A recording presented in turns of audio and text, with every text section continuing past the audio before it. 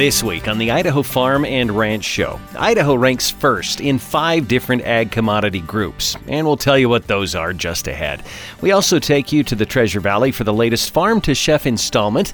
A restaurant called The Lively has a menu filled with Idaho products, and Paul Marchant's Irons in the Fire takes us to the unloading spot later in the program. Welcome, I'm Neil Larson. Our news is just ahead. If you're living with diabetes and using insulin, you know the pain of pricking your fingers over and over again. Ouch! Well, by wearing a small remote device called a continuous glucose monitor, or CGM, you can reduce the pain of pricking your fingers. If you administer insulin 3 or more times per day or use an insulin pump, call now and learn how a CGM can help you. Painless. No more pricking my finger. No finger pricks. Convenience. They delivered it free and they took care of all the paperwork. You can reduce pain right away. Plus, it's accurate, easy to use, and helps you spend more time in range. And if you have insurance, you can get a new CGM at little or no out-of-pocket cost. Call now and get free shipping of your new CGM. Plus, we'll bill your insurance for you. 800-417-0851. 800-417-0851. 800-417-0851. That's 800-417-0851. Ag Secretary Tom Vilsack has just announced major new investments to boost competition and capacity in meat processing and give livestock producers more market power. Gary Crawford has more in this report featuring Ag Secretary Tom Vilsack. The Agriculture Department has several programs designed to expand meat processing capacity and give livestock and poultry producers more places to sell their animals at a fair price. In essence, new opportunity, new choice for both producers and consumers. Agriculture Secretary Tom Vilsack in Nebraska Wednesday announcing under several programs $223 million in grants and loans, over 32 awards in 19 states across the country. As to what these loans and grants will do, Vilsack told reporters, we think it's going to expand capacity in beef, pork, and mixed processing by over 500,000 head per year. We think it will expand capacity in poultry, nearly 34 million birds per year. We anticipate and expect over 1,100 jobs to be created on an ongoing operational basis. Not counting construction jobs to expand existing facilities and build new ones, and Vilsack says there's more. We anticipate that there are going to be additional projects in the near future to be announced. Gary Crawford reporting for the U.S. Department of Agriculture. While improvement was noted in the very short-to-short topsoil moisture condition rating in USDA's latest report, there is still significant dryness recorded across parts of the country. Rod Bain has more with USDA meteorologist Brad Rippey. A winter week in parts of the country reveals a slight improvement in the nation's topsoil moisture condition ratings. USDA meteorologist Brad Rippey says 64% of the country on October 30th reported very short-to-short topsoil moisture conditions. That 64% actually represents a 4 percentage point improvement from last week's record high 68% very short-to-short. Even with improvements in areas like the Mid-South, we still see some extraordinarily dry conditions out there, particularly in the Great Plains. Each of the states across the Great Plains reporting topsoil moisture more than 70% very short-to-short on October 30th. Topsoil surplus condition rating remains unchanged week over week at 1%. Only 2 states coming in with double-digit topsoil moisture surpluses on October 30th. Those states, Maine at 30%, New York State at 13%. I'm Rod Bain reporting for the U.S. Department of Agriculture in Washington, D.C. Well, Idaho ranked number 1 in the nation in 5 different ag commodity categories last year: potatoes, barley, alfalfa hay, peppermint oil, and food trout.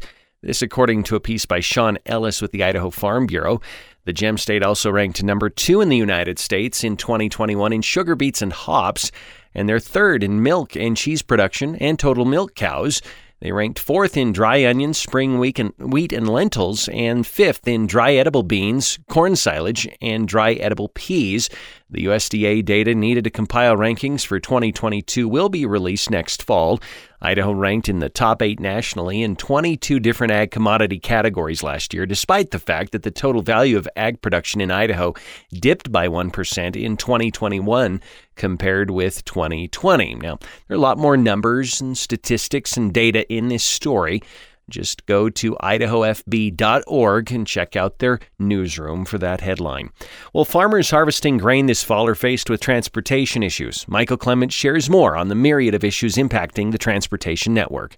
Farmers harvesting their grain this fall face some challenges getting their commodities to export markets. Andrew Walmsley, American Farm Bureau Federation Senior Director of Government Affairs, says farmers are seeing complications on multiple fronts. You have truck transportation where we're seeing challenges with labor availability and high diesel prices. You've then got the waterways challenged with very low water levels that's restricting movement of grain. And then we've had service issues with rail, just generally with the railroads and some of the service matrix. But then a lot of uncertainty interjected now with the potential of a strike, as we do not have an agreement between the labor unions and the railroads. However, Walmsley says a potential railroad strike is one of the things that can be avoided. When you look at the rivers, we can pray for rain. We also appreciate everything that the Army Corps of Engineers is doing to keep the river flowing as much as possible. But one we can avoid is the potential of a strike or lockout between the labor unions and the railroads. The rail network is critical to moving bulk goods in this country, particularly this time of year with harvest and then also pre-positioning through the spring for critical inputs.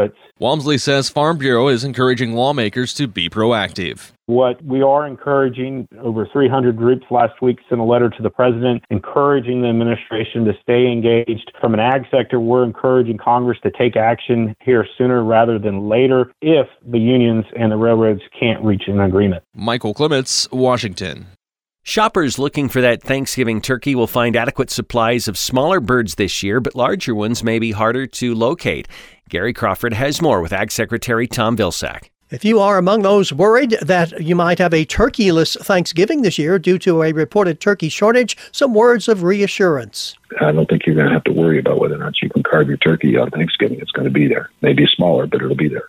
Might cost a bit more too. This from Agriculture Secretary Tom Vilsack, who told reporters this week that yes, supplies of turkeys are smaller this year due in part to avian influenza that has resulted in the death or destruction of about 8 million turkeys. So some growers have had to sanitize their facilities and start the production process over again. However, in terms of people being able to get a Thanksgiving turkey, they're going to be able to get a Thanksgiving turkey. Now, whether they can get a 20-pound turkey, that may be a challenge based on location, because some of the turkeys that are being raised right now for Thanksgiving may not have the full amount of time to get to 20 pounds. Vilsack said if you want a smaller bird, plenty of those, but you may have to shop around a bit for that 20-pounder. Gary Crawford for the U.S. Department of Agriculture. The year 2022 will be noted as the second worst finish for U.S. pasture and rangeland conditions in this century, according to USDA's last condition report of the season.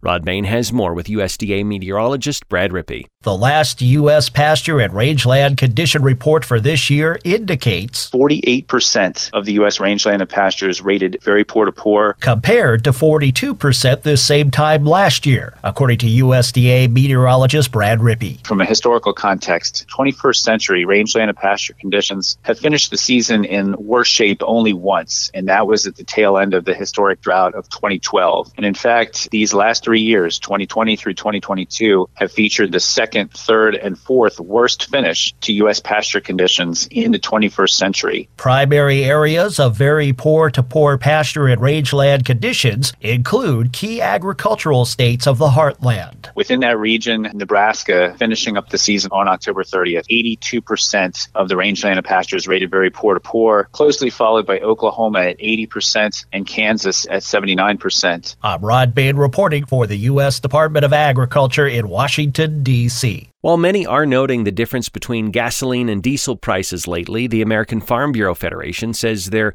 are many factors that impact those prices. Here's Michael Clements to explain.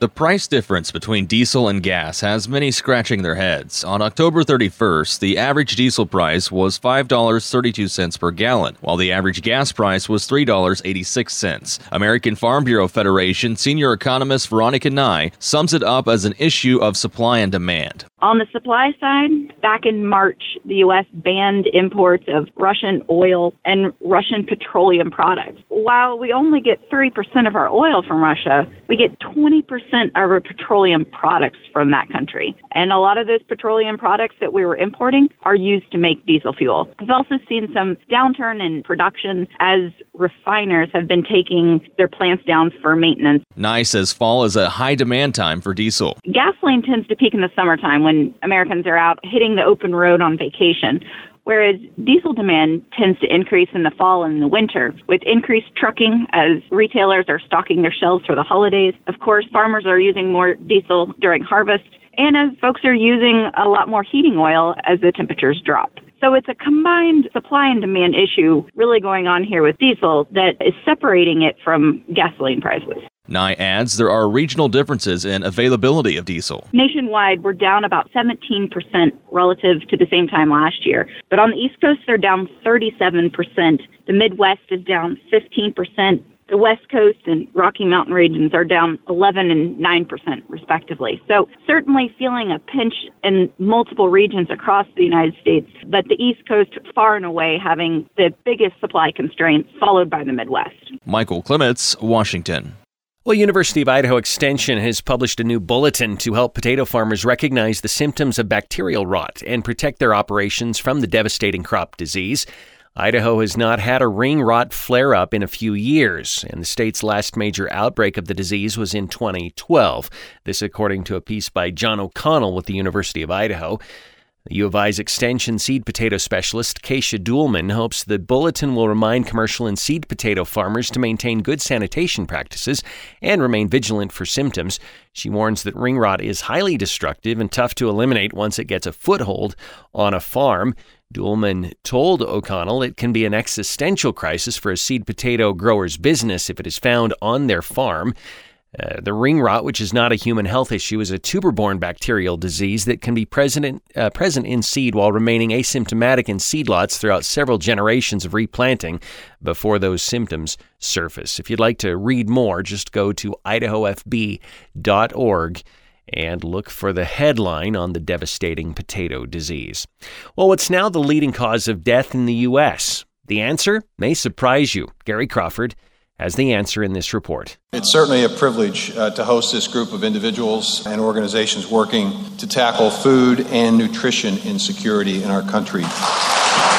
Agriculture Secretary Tom Vilsack at USDA headquarters in Washington the other day, hosting a National Nutrition Security and Healthcare Summit. Most of the attendees either coming from the nutrition side of things or from the healthcare system.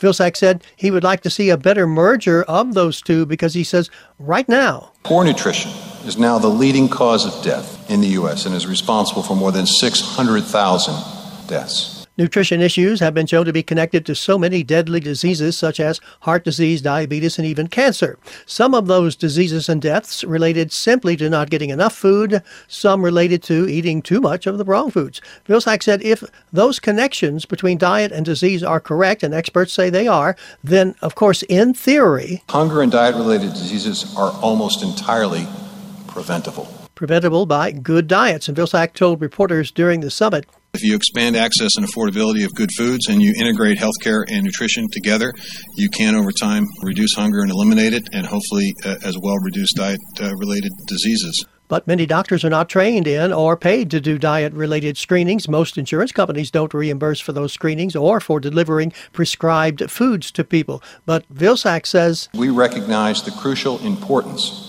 of revising our national healthcare system to one that not only treats disease, but as importantly, prevents it from happening in the first place. Some medical organizations are getting on board with the food as medicine movement. The hospital industry may be a little bit late to the party, but I would say this, don't underestimate what we can do. That's Gary Cates with a nonprofit company, ProMedica, with healthcare facilities in Ohio and Michigan. And he says, for the medical community as a whole, we need to pay more attention to those things that factor into overall health and well-being. At the center of it is hunger. ProMedica has been working on this problem for some time by screening people for diet-related problems and even, with help from generous donations, putting a food store in the same building as some of its medical facilities, just like having a pharmacy at a hospital, making food a type of medicine. And along that line, Rockefeller Foundation President Dr. Rajiv Shah has just made this announcement. The Rockefeller Foundation and the American Heart Association, along with Kroger, plans to mobilize $250 million to build a national food as medicine research initiative. Meanwhile, on the hunger issue, other groups, private and government, are working on improving food access for low-income Americans with the goal of eliminating hunger in the U.S. within 8 years. Tom Vilsack says it's going to be a huge effort, but I believe it will lead to a stronger and healthier country, and that makes all the work and the time and the effort certainly worth it. This is Gary Crawford reporting for the U.S. Department of Agriculture. When we return, what the winter forecast looks like when it comes to ag and water supplies, and another forecast of food prices on the Idaho Farm and Ranch Show.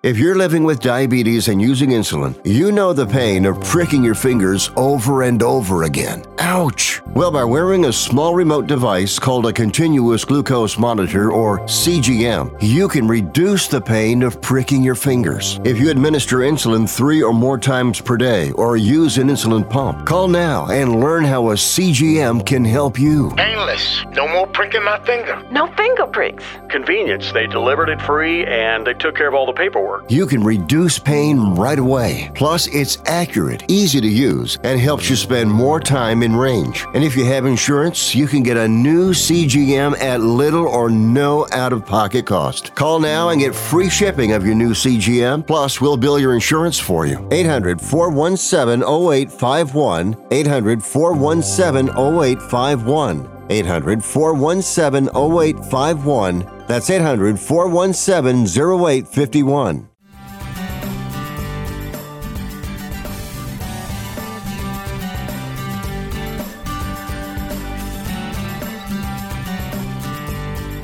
Welcome back to the Idaho Farm and Ranch Show. I'm Neil Larson. La Nina is the primary summary of how the 2022-23 winter season in our nation should shape up. Rod Bain looks at what this may mean for not just temperatures and precipitation, but agriculture and water supplies as well in this edition of Agriculture USA. La Nina has been the predominant weather pattern over much of this year, and weather experts such as John Gottschalk of the National Oceanic and Atmospheric Administration's Climate Prediction Center believe La Nina will remain in place for the third consecutive winter, and our forecast to persist into spring 2023. So that means most likely cooler, wetter weather in the north and warmer, drier conditions in the south. Beyond that, there are concerns about the impacts regarding crops, water supplies, even waterways. Especially the Mississippi River Basin, where we're already dealing with low river levels. I'm Rod Bain. USDA meteorologist Brad Rippey is among those joining us for a look at the 2022-23 U.S. winter weather outlook in this edition of Agriculture USA. You're going to need me. You're going to need us. All of us. You're going to need the next generation of leaders to face the challenges the future will bring. Support us at 4h.org. What might your winter look like in your area? A potential glimpse was provided recently by the National Oceanic and Atmospheric Administration's Climate Prediction Center, offering its 2022-23 winter weather outlook. And it is a forecast that has the traditional signs of a La Nina weather pattern established over the nation.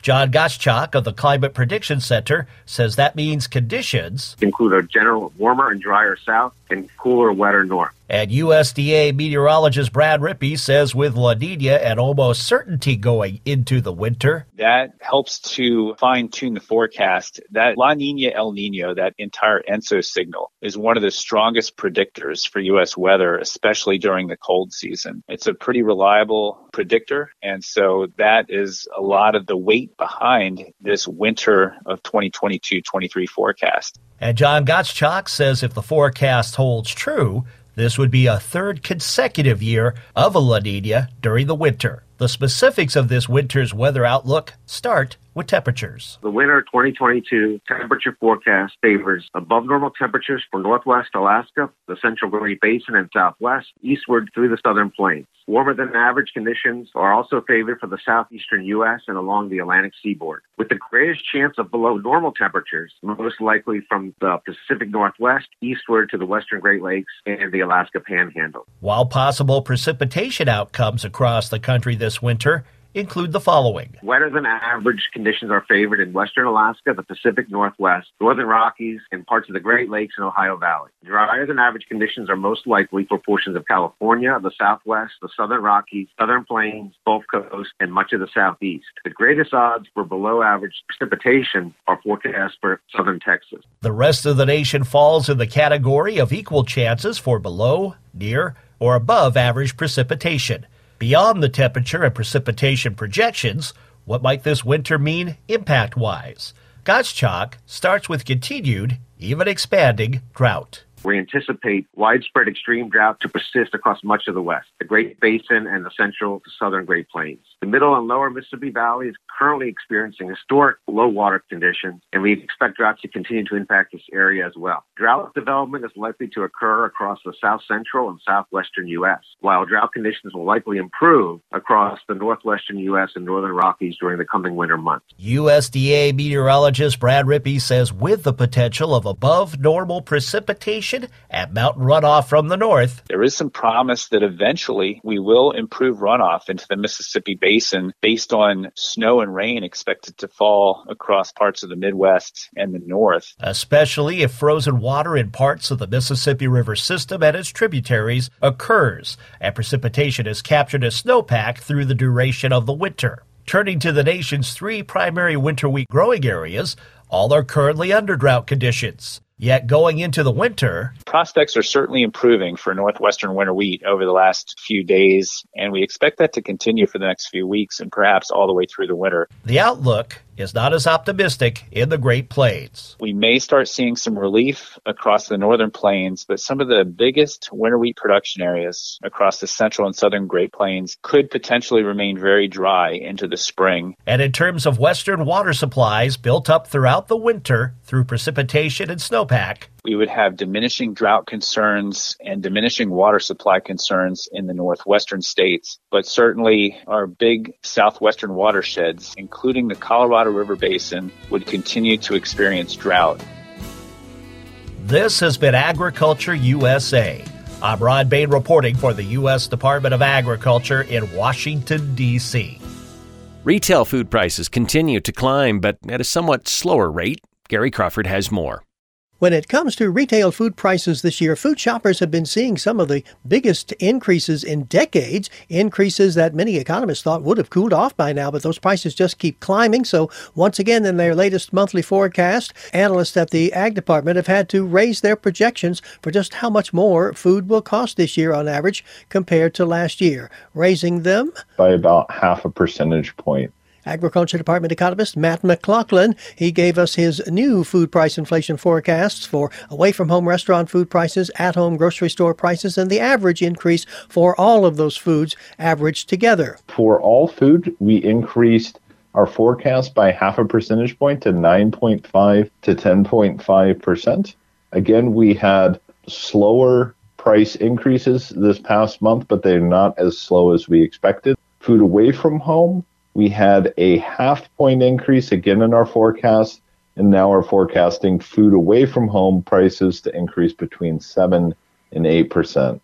Lastly, we also increased the forecast for food at home by 0.5%, and now food at home prices are forecasted to increase by 11 to 12%. As to what's behind the latest increase in these forecasts? This was in line with primarily seeing food price categories continuing to increase and a couple of surprises in terms of price increases. Surprise 1, affecting poultry and egg supplies and prices. Avian flu is continuing. In past outbreaks, this has stopped sometime over the summer. This just did not happen. We're continuing to have cases this year. With upwards of 40 million chickens dying or having to be put down because of bird flu. So Matt says chicken's going to cost us an average of up to 15.5% more this year. Eggs, 27.5% more. Matt says consumers have gotten a break on beef price hikes, though. They seem to have leveled off. But pork and other meats, as well as poultry products, continue to increase and at faster rates than we expected. So it seems like food price inflation is slowing down a little, but what we have is a slower than expected slowing of price increases. Price is still going up slowly, but not as slowly as was expected. Like riding a roller coaster, that slow climb, as you near the top, but you never seem to get to the top. We're still going up the hill, but it's starting to flatten out. So we do have slower month-to-month price increases than we've had for the past few months, but in historical terms, they're still relatively high. So, Matt, what we have here is what? A slow down in food prices. But he's still expecting food prices to climb another 2 to 3% next year, so we may not get that thrilling downhill ride even next year. Gary Crawford for the U.S. Department of Agriculture. In our next segment, another farm-to-chef story from the Treasure Valley and the progress being made bringing high-speed internet to rural America on the Idaho Farm and Ranch Show. If you're living with diabetes and using insulin, you know the pain of pricking your fingers over and over again. Ouch! Well, by wearing a small remote device called a continuous glucose monitor, or CGM, you can reduce the pain of pricking your fingers. If you administer insulin 3 or more times per day or use an insulin pump, call now and learn how a CGM can help you. Painless. No more pricking my finger. No finger pricks. Convenience. They delivered it free and they took care of all the paperwork. You can reduce pain right away. Plus, it's accurate, easy to use, and helps you spend more time in range. And if you have insurance, you can get a new CGM at little or no out-of-pocket cost. Call now and get free shipping of your new CGM. Plus, we'll bill your insurance for you. 800-417-0851. 800-417-0851. 800-417-0851. That's 800-417-0851.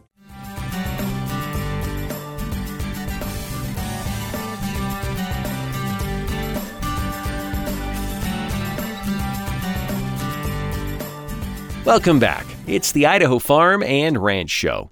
Another farm-to-chef story today from Idaho Preferred. This time, the farm is McIntyre Pastures and the chef, Edward Higgins of The Lively restaurant in Boise. I was raised in a family that valued the local economy. A lot of stuff made from scratch in the house using goods that were provided by friends of the family and local businesses. That was sort of further developed when I worked for Chef Tom Colicchio in New York City. We just really relied on building those strong relationships, the theory being that if you're going to keep it simple, it has to be good. And in order to be good, it has to be a verifiable source, someone with integrity and predominantly sharing the same values that you have. The reason why I ended up here is because of the actual food community that exists. Being agricultural land, the infrastructure was already here. 2 hours east of here, you're harvesting caviar that's being shipped off to some of the top restaurants around the country and I believe around the world. And it's all here right in our backyard, 8 minutes west of my house. I can pull out of the ground some greens and radishes and anything you can imagine from a little handful of farms that seem to be bonded together over in Hidden Springs. So it's a pretty amazing place for someone that does what I do.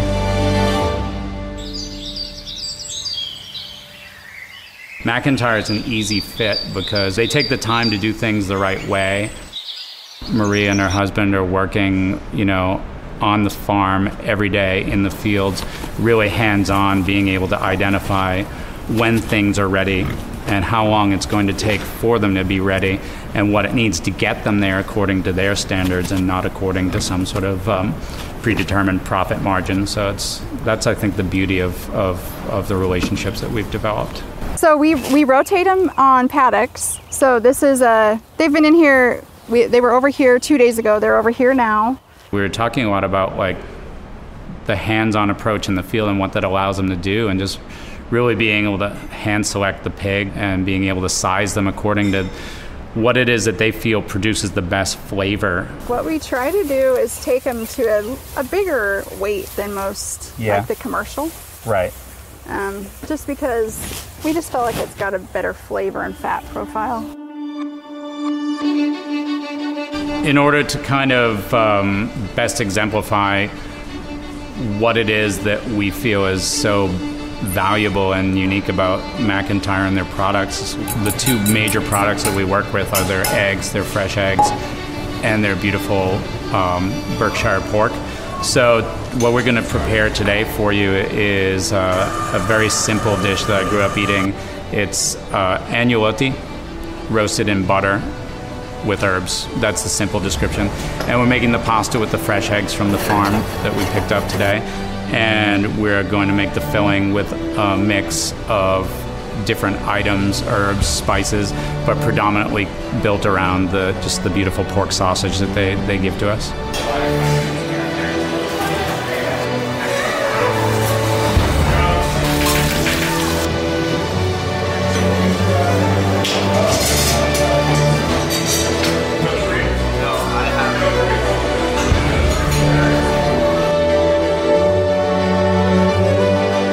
We just take what's already here, humbly do what we can to not screw it up, put it onto a plate and really highlight what's already available and beautiful about Boise and the Treasure Valley and beyond. By the way, you can catch the latest Farm to Chef videos at idahopreferred.com. Many rural areas still don't have access to high-speed internet, but progress is being made to change that. Here's Gary Crawford with more. Imagine trying to farm and make a living at it without electricity. Imagine doing anything these days without electricity. Well, let's go back to when this song was a big hit. Looky, looky, looky, here comes Cookie walking down the street. The year is 1935. While most of the country's urban and suburban households had electricity then and had had it for a long time, about 90% of the nation's rural homes and 90% of farmers did not have electricity. Farmers and towns were so spread out that commercial power companies couldn't run lines to those rural areas, not and stay in business. But in May of 1935, this man decided it was unacceptable for so many of the nation's farmers not to have electricity. There are thousands and thousands of families on western farms who must have some form of help. The man was President Franklin Roosevelt, and he signed an executive order creating within the U.S. Department of Agriculture the Rural Electrification Administration, REA, whose job would be later to make loans and do other things to get power out to rural areas. And Congress the next year voted to fund the REA, and work began. By 1951, over 90% of farms and rural households had power. Fast forward to today.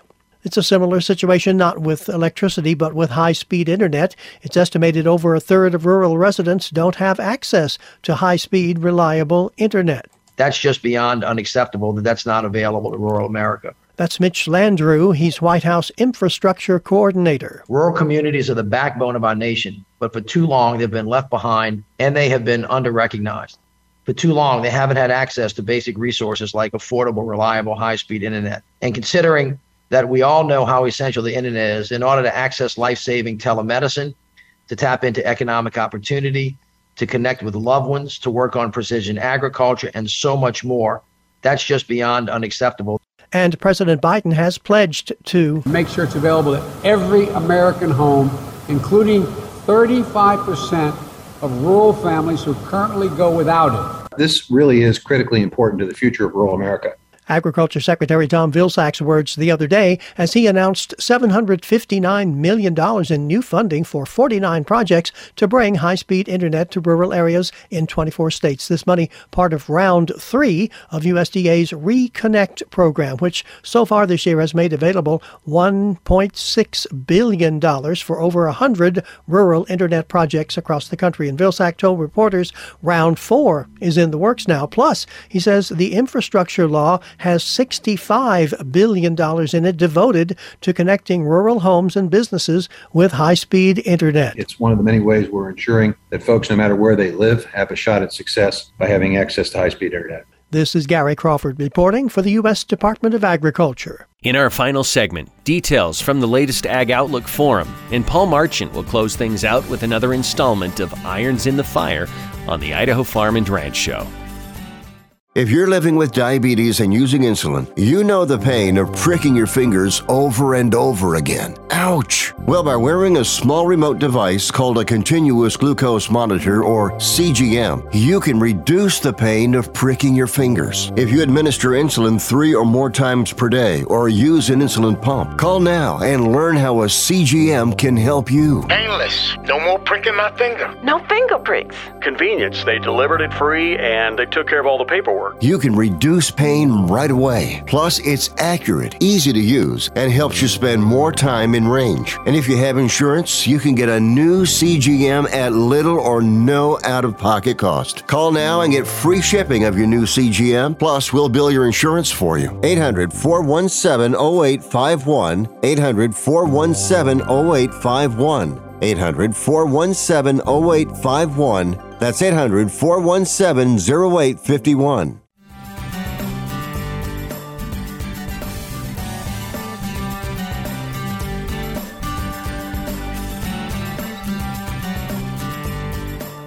And we're back with the final segment of today's Idaho Farm and Ranch Show. Some of the first details of the latest edition of USDA's Agricultural Outlook Forum are now available, including registration for both in-person and virtual events. Here's Rod Bain with more. Registration is now underway for the 99th edition of USDA's annual Agricultural Outlook Forum. And World Agricultural Outlook Board Chair Mark Jekanowski says for the first time since 2020, after 2 years of holding this event entirely virtually because of the pandemic, we're going to be back in person this year at the Crystal City Marriott in Arlington, Virginia. However, all sessions will be live streamed and virtual as well. While details such as the theme for the 2023 Ag Outlook Forum are still being developed, other traditional offerings are known, such as the Thursday morning kickoff session. It'll be kicked off by the Deputy Secretary. Then Dr. Seth Meyer, Chief Economist, will give his overall outlook for the U.S. and global agricultural economy. The Secretary will give a speech, and that typically is followed by a plenary panel where we invite prominent high-level speakers to give their latest views on whatever that theme topic is. The various sessions and panels held during the February 23rd and 24th event contain both traditional outlooks. During the Ag Outlook Forum is when we put out our first assessment of the 2023 crop and livestock commodity outlooks. The farm income forecast, food prices, we'll have all of our commodity outlook sessions. And coverage of current topics. We've got the USDA Partnership for Climate Smart Commodities. That is likely to be highlighted during the event, and we're going to talk about the ag trade agenda. We expect to have sessions on the fertilizer price situation, fertilizer market volatility, and some discussions on what the impact of Russia's invasion of Ukraine and what that means for global grain supplies and trade out of the Black Sea. Registration for both in-person and live streaming attendance, the summary of the Agricultural Outlook Forum at a glance, and session details are all found at this web address, www.usda.gov/OCE/ag-outlook-forum. I'm Rod Bain reporting for the U.S. Department of Agriculture in Washington, D.C. Finally today, Paul Marchant takes us to the unloading spot in this latest installment of Irons in the Fire. As I snaked around the last bend in the rough washboardy road before the wide spot at the base of the hill where I intended to pull over to unload my horse, I glanced in the mirror and noticed the swinging trailer gate. I didn't take this as a really good omen to start my day. It was early August. I was headed to the mountain to check some water troughs and kick some of the stragglers and the lazier cows up out of the creek bottoms and into some higher country. When I pulled over at the unloading spot, I got out of the cab and walked to the back of the trailer. I commented to the two dust-covered dogs who had happily bailed out of the back of the pickup that it looked like we just might have to move cows sheepherder style because the horse that I'd loaded in the trailer when I left home was very conspicuous in his absence. It turned out a weld on the latch of the old 18-foot stock trailer had broken, allowing the trailer door to swing open, which in turn allowed my steed to escape. As I pondered my situation and asked the dogs if they figured we had a skinned-up pony and wrecked saddle back down the road, A town dweller on a four-wheeler pulled up and informed me he'd just captured a westbound buckskin and tied him to the fence by the cattle guard 1.5 miles down the road. He wondered if I might know who that horse might belong to. Well, I did. A week or two later, I was at the same unloading spot. Horse, dogs, and trailer all in good order, waiting for Johnny to arrive. Johnny was an affable, if sometimes absent-minded friend of mine who liked to help out whenever we had some extra day work.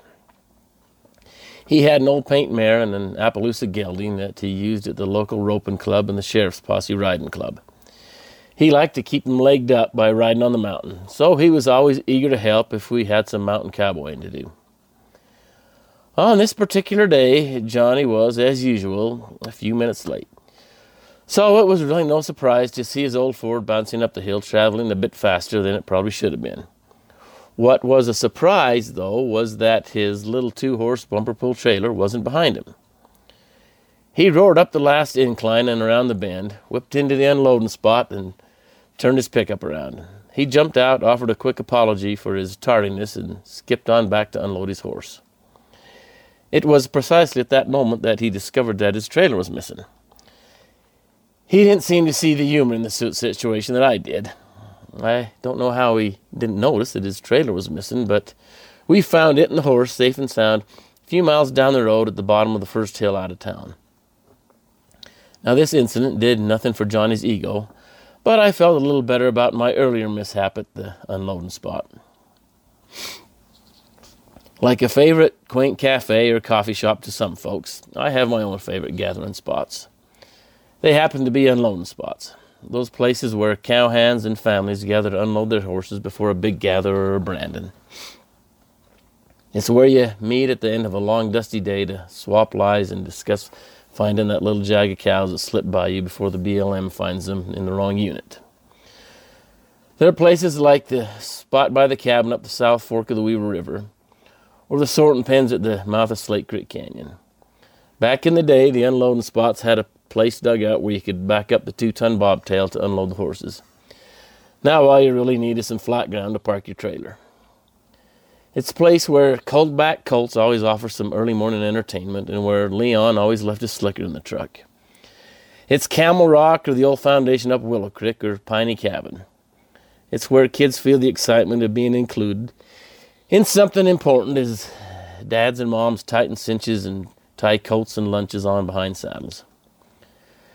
It's also the place that those same kids can't wait to get back to when they're worn plumb out after the last calf is finally pushed through the gate, and all that's between them and a soft pickup seat and a little nap is an 1.5-hour ride in the dark. The unloading spot's where you tuck away good memories and learn to appreciate horses and friends and good dogs, old saddles, spare tires with air and family. The unloading spot is one of those underappreciated little gems that only very few of us in this world will ever get to experience. And I thank the Lord that I'm one of them.